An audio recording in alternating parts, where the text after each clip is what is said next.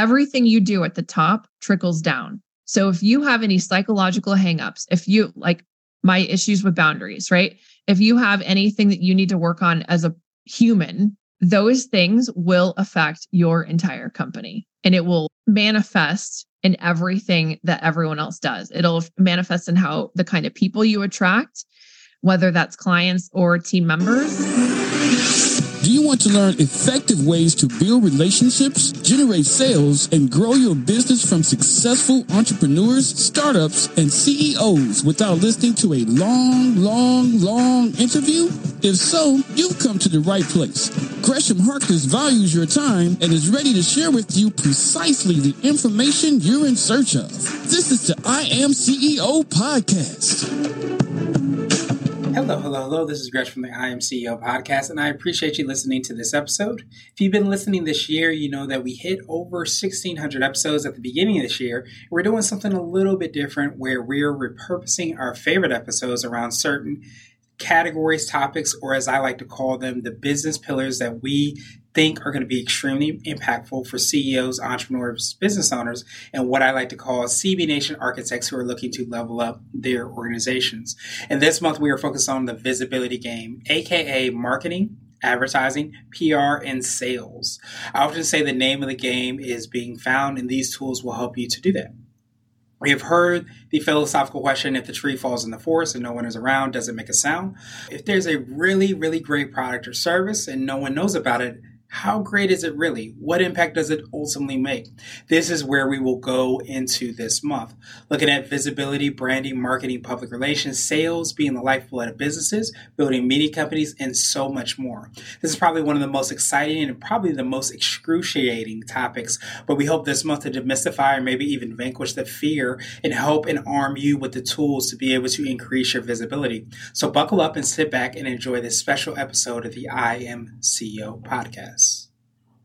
Hello. This is Gresh from the I Am CEO podcast. I have a very special guest on the show today. I have April White of Trust Relations. April, excited to have you on the show.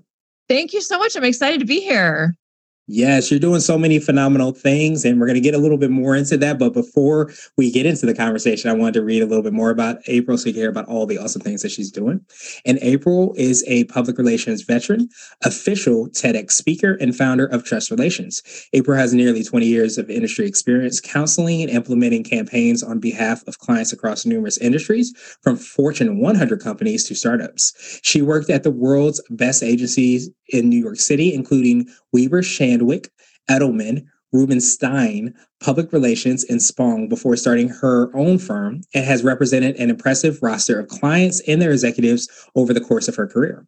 Among the clients she has counseled are MasterCard Worldwide, MetLife International, Sotheby's International Realty, Hyatt, Rosetta Stone, Petco, American Standard, The Dannon Company, Yellowtail Wines, Sealed Air and Music, and April is an official contributor to Forbes, Entrepreneur, and Newsweek, and co-hosts 3 original podcasts, including the PR Wind Down, Hype Busters, and Trust Relations, the podcast. She also recently won the Gold Stevie Award for Most Innovative Woman of the Year in Advertising, Marketing, and Public Relations. April, let me clap it up. You're doing so many awesome things. Are you ready to speak to the IMCO community? And after that, I just want to crawl under the table. I'm so embarrassed. It's so weird hearing all of this stuff about yourself. I just think of myself as like the girl next door. And Yes, absolutely. I was going to definitely say you could drop the mic, but I think you're doing so many phenomenal things. We should just slam the mic down because you're doing an awesome job. So I appreciate you taking some time out to be on the show. Oh, I appreciate it. No, I'm just happy to be here. Yes, absolutely. So what I wanted to do to try to kick everything off was hear a little bit more on how you got started, the girl next door that does all this awesome PR work. So can you take us through how you became that and you're doing all these awesome things? Yeah, for sure. So after having worked through a lot of the biggest agencies in New York, as you mentioned, decided to bounce out and become a freelancer for a few reasons. Just wasn't in love with the agency culture, wasn't in love with how it all felt for various reasons, which I'll get into in a polite way. And I decided that was the way to go. And then the freelance work started to take off and I had to make a decision. Okay, am I going to turn clients away or am I going to go bigger? And I'm a big believer in life that when you see something that needs to be done better, it's not a complaint box for you to put some complaint to the universe and just complain about it endlessly. I think it's actually your assignment to go fix it and do it better if you have the tools to do it. And so in this case, I thought, you know what, I'm going to go try to build the agency I wish existed. And I'm going to go try to build one that doesn't have a toxic culture, one that's actually inclusive, and then one that actually is doing right by clients by giving them the best talent that they can possibly have for their accounts, rather than pretending that what we're putting forward is actually sufficient for the budget that they're paying. And so I went out and just ripped it all apart and started it all over from the beginning, and decided that it was a little bit of a crazy thing to do, to say, I want to build this thing that doesn't exist. And I don't know if it's possible, but let me try. And so here we are, and it's almost 4 years later, and it has actually come to pass, which is amazing. And so seeing your vision for something that comes to fruition before your eyes, I don't think there's any greater gift in life. It's been really phenomenal and really difficult to get there. But that's really why I started, was to make it what I thought it needed to be, and also to provide a safe haven then for the publicists in the industry who were at otherwise not very kind environments. There's a lot of toxicity in PR and also advertising marketing, especially in the industry and the agency world. And so this is an opportunity for me to expand on my love of providing homes for those in need. So I have a lot of animals that I keep rescuing. I have 3 dogs and 3 cats and 2 goats. And so this is like a natural extension of my sort of big-hearted approach to life, and just wanting everyone to have a safe home. Nice. I love that. And do you feel like that's something that you always maybe even had in you, to say that, I don't want to use the word defiance, but it feels like that is just saying, I want to create this, not just for myself, but to be able to make an impact, whether it be for the animals or all that. Do you feel like that's something that's just in your nature to say, hey, we're going to do this better, and it might be hard and it might not go exactly the way I want it to go, but I'd rather do it and try than have that regret? I think so. The interesting thing is, I'm not a naturally contrarian person, and I always shy away from conflict. So that's not where it's coming from. It's really coming from wanting things to be better. And even when I studied journalism in college, and the whole reason was I wanted to be the watchdog of society that was protecting people, right? So there is something innate in me that I think just wants to protect other people and care for them. And so this is really a natural extension of that. The irony of it is that I actually have become an industry disruptor, which is not in my nature to be necessarily calling people on the carpet and trying to say you're doing it wrong. That's not even really where it's coming from, but it is more of there's got to be a better way to do this. There's got to be something more beautiful than what we have. Awesome. So I know I wanted to drill down a little bit more, hear how you work with your clients, how that process goes. Could you take us through a little bit more about that and how you serve the clients you work with? Yeah, absolutely. So when we first started, I was very PR centric. We were just doing public relations. Over time, I realized that we actually would be better serving clients if we were more integrated into a marketing side of things. So we started bringing in integrated marketing, and a couple of reasons for it. One was that I was talking to prospects who sometimes thought they were ready for PR, but who weren't quite. And my option at that point was to take their money and pretend they were, or to send them away and tell them to come back when they were further along. And I don't think either is very helpful depending on the client, and especially if all they need is a new website or something like that, or they need their social media to look populated, or whatever it is that they need before we can actually go to the top tier press. And so what I started doing by bringing in a marketing agency that I essentially have folded in as our marketing arm is, now if they come to me and they need something and they need a rebranding, okay, cool. Let's start with rebranding. Let's do that. And then let's move into PR once that's all up and running, so that we aren't wasting PR efforts on a brand that's no longer going to be a brand in 4 months. And so that's really what we're doing. And we tend to work with clients on a retainer basis. But the other thing that we do that's pretty unique is we work on a point system. And so the point system basically gamifies clients' monthly retainer into a certain number of points that they get to spend per month. And then everything that we do from marketing to PR, each has its own point allocation. That's something we do that I think is pretty unique. Clients tend to really like it because I think they feel like they know exactly where the budget's going. They can always then report to their higher ups of what's happening. And it's just really crystal clear to them that they get to have a hand in what we're doing as well. So it's not, we're still driving, of course, we're still setting the strategy, but we're not expecting them to do that, but we're at least leaning on them to give feedback and approval of the things that we're doing. Awesome. Love it, love it, love it. So I wanted to switch gears a little bit, and I wanted to ask you for what I call a CEO hack. So this could be like an app, a book, or a habit that you have, but what's something that makes you more effective and efficient? It's a very good question. So one thing that I really like to do is listen to podcasts. So, and I'm not just saying that because I'm on this podcast, but it's very difficult as an owner to find enough time to read books and things like that. So audiobooks and podcasts for me are a really great way of trying to keep up on the latest and greatest leadership tactics, techniques, etc. Or if there's something that you need to work on personally, like I'm working on boundaries.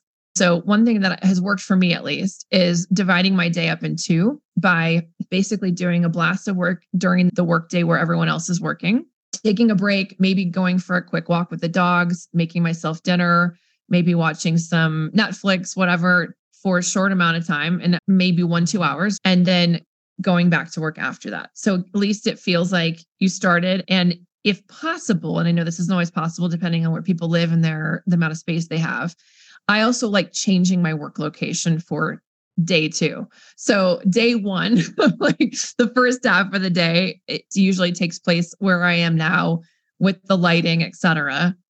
Part 2 of the day, which normally doesn't involve video calls, is usually in a different part of the house. So I just feel like I'm not back at this chained at the same desk and working here until midnight, or sometimes 2 a.m., which can happen. So again, don't recommend this, but I do know that sometimes it's just not possible to do it in 8 or 12 hours. So that's one of my hacks, is just breaking it into 2 work days within one. Awesome. So what would you consider to be what I like to call a CEO nugget? A little bit more word of wisdom or piece of advice. I like to say it might be something you would tell your favorite client, or if you hopped into a time machine, you might tell your younger business self.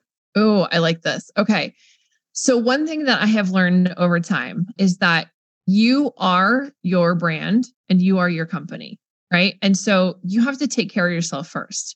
And there are a lot of reasons for this. The obvious one is that if you burn out and you can no longer do the job, then the company is gone.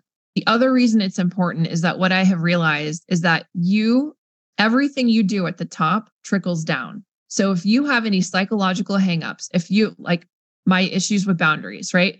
If you have anything that you need to work on as a human, those things will affect your entire company, and it will manifest in everything that everyone else does. It'll manifest in how the kind of people you attract, whether that's clients or team members. And so it's really important to take the time to, and nobody's ever perfect. It's always a journey. You don't arrive, okay, I'm there now. If you think that you have, then you've gone backwards. Absolutely. So what would you consider to be the answer to my absolute favorite question, which is the definition of what it means to be a CEO? Our goal is to have different quote unquote CEOs on the show. So April, what does it mean to you to be a CEO? So I think being a CEO is basically like being a parent of a company or brand. And I think that it requires the same level of dedication. And I think a lot of us that are founders of things can attest to the fact that I'm sure, and I don't actually have children, but I've watched other people have children. And I imagine it would be like, you don't know how much work it's going to be until you do it. And you might not have done it if you knew how much work it was going to be, but you're so glad you didn't know, because having what you have now in this child and this being in this company is like beyond words, right? And so I'm so glad that when I started Trust Relations, I did not know how hard this would be, because I think I would have turned back and I never tried it, right? But I'm very glad nobody actually told me, because the effect of what I have built and the effect of what we have today and how it's impacted the lives of the people that work here and clients, completely worth it. And so I think being a great founder and CEO really is just being a parent, like I said, of a company or a brand, and making, that child come first. But obviously still, again, you are still the parent of that company. So you have to take care of yourself to be a good parent.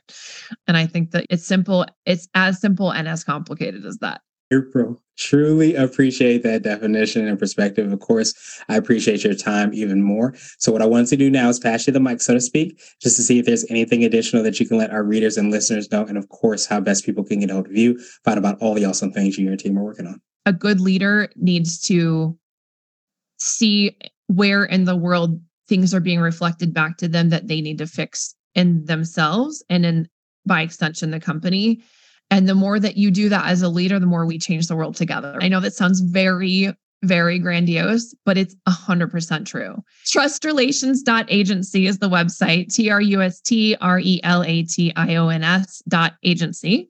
And if you want to find us on Instagram, also Trust Relations on Facebook. If you want to email me, I'm at april@trustrelations.agency. Awesome. To make it even easier, we'll have the links and information in the show notes too, so that everybody can follow up with you. Appreciate your time today, and I hope you have a phenomenal rest of the day. Likewise, and same to you. Thank you for listening to the I Am CEO podcast, powered by CB Nation and Blue 16 Media. Tune in next time and visit us at IAM1785.co. I Am CEO is not just a phrase, it's a community.